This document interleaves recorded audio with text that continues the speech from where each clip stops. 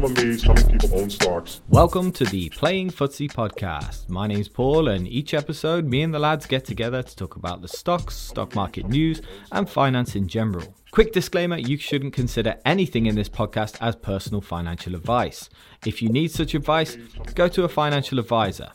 And please remember, when investing in any form, your capital is at risk. So sit back, relax, and let the lads fill you in with all the stock market news of the week. The sucker's going up. Welcome everyone to the midweek footsie, where we answer questions in my gruffy voice this week. We answer your questions that we've been asked over the time, and we try to answer them and kind of give them our own flavourful opinion for your playing footsie minds. And we have got a couple of questions, actually. We've got about 3 or 4 questions in the queue that we want to talk about, and we will get round to them, I promise. Kieran, Casper and Kevin, among a few other names. But this week we're just talking about something else because Steve's brought something up. So I'll tell you what, I'll just head it over. What have you got for us this week, Steve? If you're wondering why Paul sounds like that, guys, it's because he's been at a Spice Girls concert and he's been trying to hit the high notes. Yeah. But this week's question... a Spice Girls concert. Where, 1994? Like... Okay, what about The Darkness? That would really wreck your voice trying to go for some of those. You just try to pick high-pitched voices from the 90s, are you? Is that what it is? Because you've got no musical... You've got no relevance in musical... in the pop world right now. Music, you've no idea. No. No, you've got no idea. You've got no idea. Yeah, carry on. Sorry. So this week's question was a local one. It was a friend talking about to me about pointing me towards Kirsty Allsop's comments this week. So basically, she said that she finds it quite irritating that was enraged her that young people said they simply could not afford to buy, and she reckoned that if you cut out subscriptions, you would quite easily be able to buy a house. Now that was how the media sort of portrayed it. That's not quite what she said. She was talking about holidays, Netflix, gym memberships, coffee. But I think the sort of media kind of butchered her for it, and there was some quite funny memes on Twitter of people buying Wendy houses and mud huts at the bottom of their garden, as is life. Key to remember that she's also aristocracy, so taking advice from her when Daddy dropped about £70 million in her back pocket when she turned 18 is somewhat sort of weird. But, we're here to give you some grounded advice on the subject. We noticed that James O'Brien had a go on LBC, and sorry, James, you absolutely butchered it. But, Steve, you're in the process of buying a house at the moment. How's it gone for you? Yes, I'm quite early in the process of buying a house at the moment, by which I haven't identified the house that I'm going to buy yet. I'm sort of in the stage of looking for one, I guess, is where I kind of identify myself at the moment. But that does mean that I think I'm in with my wife, a position to buy a house when we find one that we think is sort of good and we like it and it's priced in our range and that sort of thing. I read Kirsty Allsop's stuff as well. I mean, she points out that was part of a much longer interview, and of course the Times selected the bit that they thought would enrage people the most because, it turns out it's not just Facebook that does that. I don't have a strong view on her particularly, but she's onto a general principle that I think is right, although you have to be careful exactly how you want to try and make that point more precise. So, I mean, one of the things that's really important then is to get as much money away as you possibly can. And I'm not suggesting for a moment that if you cut your Netflix or just use someone else's Netflix, I mean, who pays for their own Netflix today anyway? Then you'll be able to afford a house where you couldn't previously. But there are loads of things you can do to try and help yourself. I mean, you have to try and save if you want to save, and you have to save into the right place, which in my case is a lifetime ISA. I'm treading very carefully around this lifetime ISA thing at the moment because... if you think you're going to need your money soon, of course, as we always say, then don't stick it in stocks and shares because, you may have to take it out at the wrong time in the market and so on. Then the last thing you want there is to get forced into withdrawing it when it's gone down quite a bit and you end up getting back less than you put in if you invested recently. So lifetime ISAs are a big thing that help, and you've got to try and get as much money into these things as you can. Honestly, it's up to individuals, including me, to work out exactly what they consider to be worth it and how much they think they can save and what kind of house that will kind of get them. I reckon that I'm going to be okay to find something that's kind of workable. Lifetime ISAs have a ceiling attached to them of $450 that you can buy houses for if you want to use that money. So worth keeping that in mind, and what part of the country you're in might mean that $450 goes a different way. But basically, it's as straightforward as saving as hard as you can. And it's as simple as that, but I also think where Kirsty goes wrong a little bit is to try and be a little bit sympathetic to people, where they are trying to save as much as they can. What people can save and how people view essentials versus luxuries will be different. Find what works for you here, but basically hammer as much money as you can into things that will get you the best returns, like lifetime ISAs, effectively. Yeah, so I used to think someone like Kirsty, what exactly was the context that she's talking about, or is that actually the point that she was making in the end? Because I haven't heard it, sorry. She was basically just trying to get across the point that a lot of the people who are complaining about not being able to buy a house are not trying hard enough. But she was trying to say that in a lot more sort of.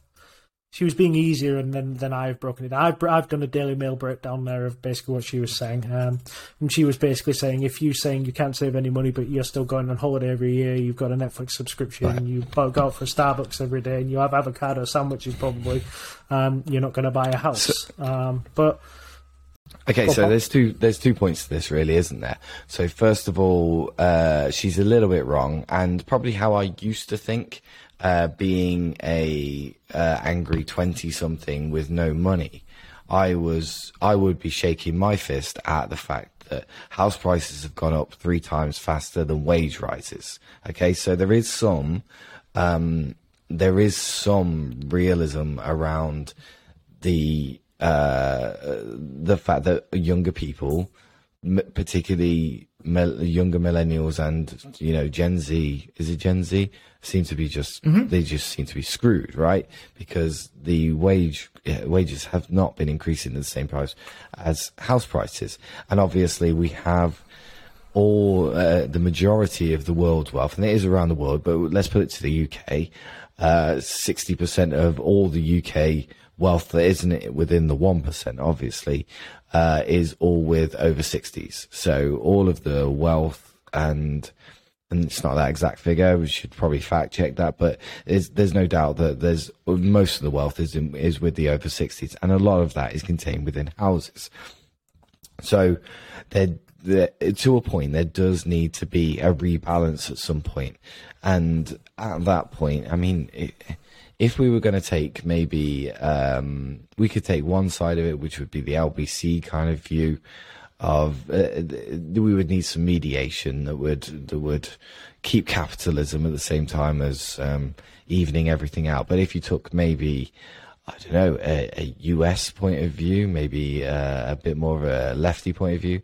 People are Scott Galloway. Yeah, let's go for a Scott Galloway point of view. We're talking revolution. These guys are talking about revolution to change this. So we're in this kind of odd world because no one wants a civil war or anything like that to even out the stakes.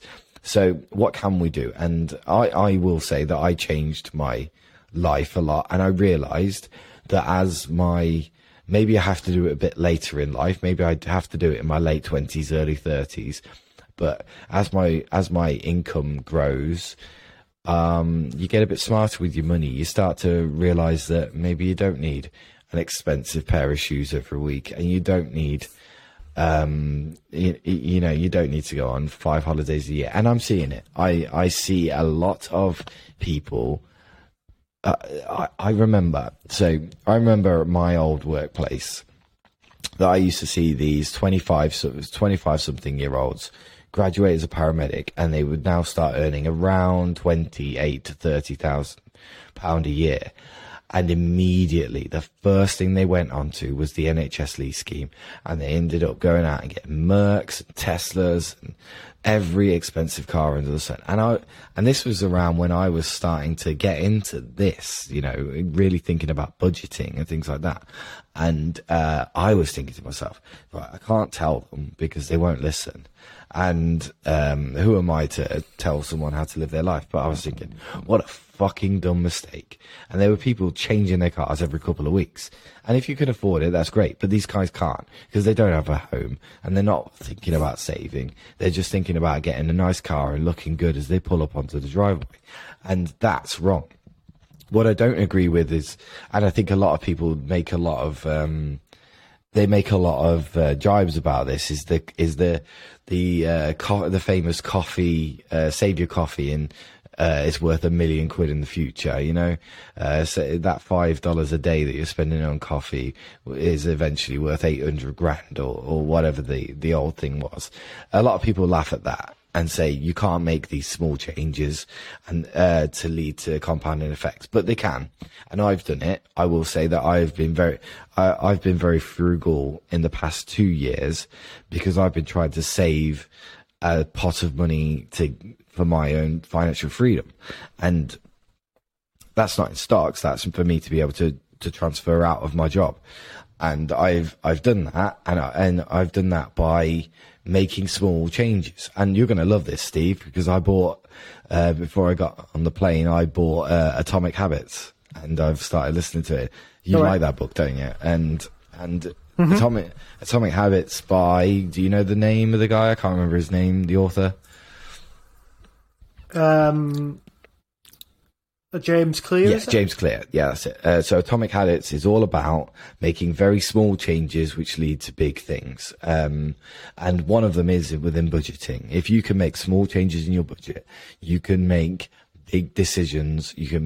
Those decisions can compound into much larger savings. So I think on that side of things, Kirsty Allsopp does have a point, even though she's probably never lived that in her life. She's never lived anything as similar to that in her life. But so it'd be nice if it came from someone who's actually done it, maybe that's like in that famous like circle, and then you can go, right, maybe we can listen to that person. But the fact is she's basically Donald Trump in disguise.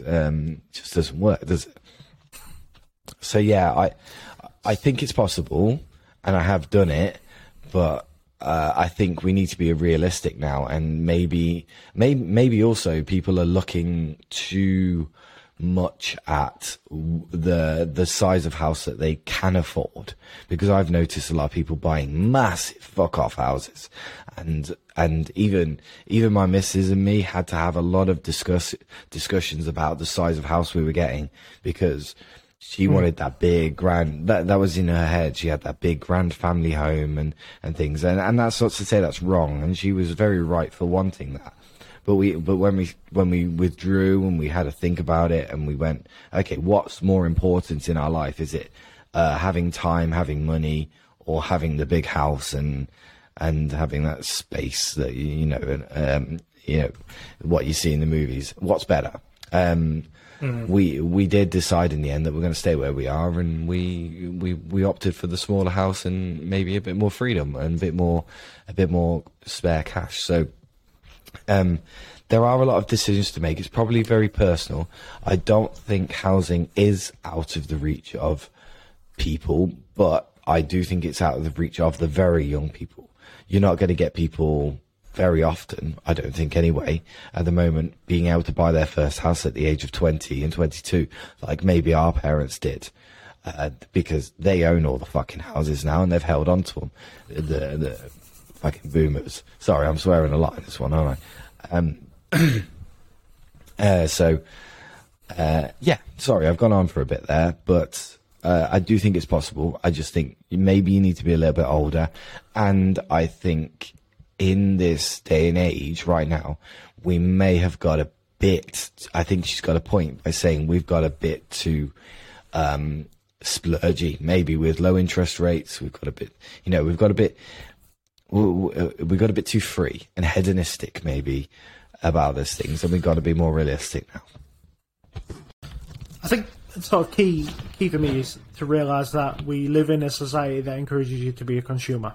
So you've got to sort of withdraw from that a little bit on a number of levels as well. So I think this kind of, so just to see where we were going at the moment. The average deposit reported last year was 57.3k. Now, obviously, that's skewed by some pretty big properties at some point down the line. So the maximum deposit you would need if you're going to use a LISA is probably, I would say, between 25 and 45k. So I've got sort of like 1, 2, 3, 4, 5, 6, sort of 7 things that I would say that these are general tips to help people buy a house.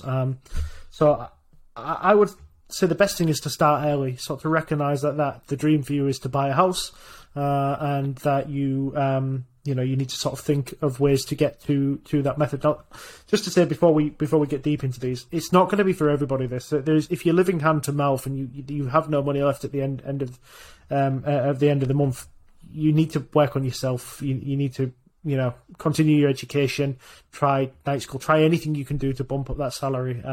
There's just no way you'll get there otherwise. You need to find a way to at least contribute half the way to the ISA, to your LISA, sorry. And your LISA is the tool that I would use in this regard. Every £4,000 you put in, you're going to get another £1,000 on top. Even if you don't make that, you're still going to get 25% on what you deposit. It's a tool at your disposal. But I'll quickly shoot through these. So start early was my first one. Live with your parents as long as you can. And that's tricky, because you start to need your own space as you become an adult. And I fully understand that. I fell out with my parents. It's what caused me to move out. But really try to work on the relationship with your parents, and you might hate them while you're living under the same roof with them, but the minute you move out, you'll miss them like crazy. Nah, my kids are getting kicked out at 18. Trust me, they are getting kicked out. So my next point was, unfortunately, this is for all of you that are forever alones, that one of the best tips you can get for buying a house is to find a partner. Yep. Because then you both get a LISA and you can both get the extra contribution on top. So use the tools at your disposal. So make sure you get a LISA, make sure you fill as much of it as you can, if not all of it. That should really, really help you. Get a budget. So budgets are boring, but they are very, very important. You will look at all of your spending objectively and see which bits you don't actually have to do. If you're spending £100 at the gym and there's a gym down the road for 20 quid, that's 80 quid. That's a very decent chunk of your LISA. So learning to say no, that was very important to me as a young kid, was learning to say no to people. Otherwise you'd end up ferrying all your mates up town and going out and getting pissed 3 times a week, and you end up with no money. And the other thing is sort of just prioritise the buying of the house. If you tend to focus on something, and you're dedicated to it, you tend to work harder on achieving that goal. So just quickly, for people who still think it's unachievable, if you can max out a LISA, and your partner can also max out a LISA, it's 2.5 years to get 25k in the pot between the two of you. And to get 45k, it's 4.5 years. So I don't know why I had to work that out. I worked out in my head ages ago, but I had to check it on the paper where I'd worked out earlier. But 4.5 years to 45k. That's a hefty deposit. I don't care where you live. So realistically, you're looking at 5% for London, and I'd say outside of that, you probably want to be aiming for 10% before you jump on the ladder, just because you'll get a much better rate. But I haven't got anything else to add to that really. They're my sort of like 7 tips. Have you guys got anything you want to add? My only that last one that you were saying is very important for when I bought. I think we scabbed together just about what we could, and I think that was a bad idea. I think it led to a higher interest rate, because on the Discord everyone's telling me they get 1.4% rates on their mortgage at the moment, and mine's sitting at 2.89%. So that must be a really high mortgage, because I've got a very poor loan to value on my mortgage. So yeah, definitely save for as long as you can, and try to delay that satisfaction, because I think it was one of the things that spurred me into budgeting was the fact that we didn't delay satisfaction on our second home, and we did kind of just rush into it and didn't think about things from a financial point of view. Even though I must admit, our financial advisor was very impressed with us that we didn't have any debt. We were very good at saving, so we were naturally good at that. We just didn't realize it. And now that I've become very mindful of it, I've become very, very, very good at it. Oh, I think my voice is completely gone. Okay, I think we're going to leave it there because my voice is about to just collapse on itself. So thank you very much for listening today. And any questions that you want to ask us, add us to the list. We'll definitely get through to them over the next couple of weeks. And again, thank you very much for listening again, and we'll see you on Sunday.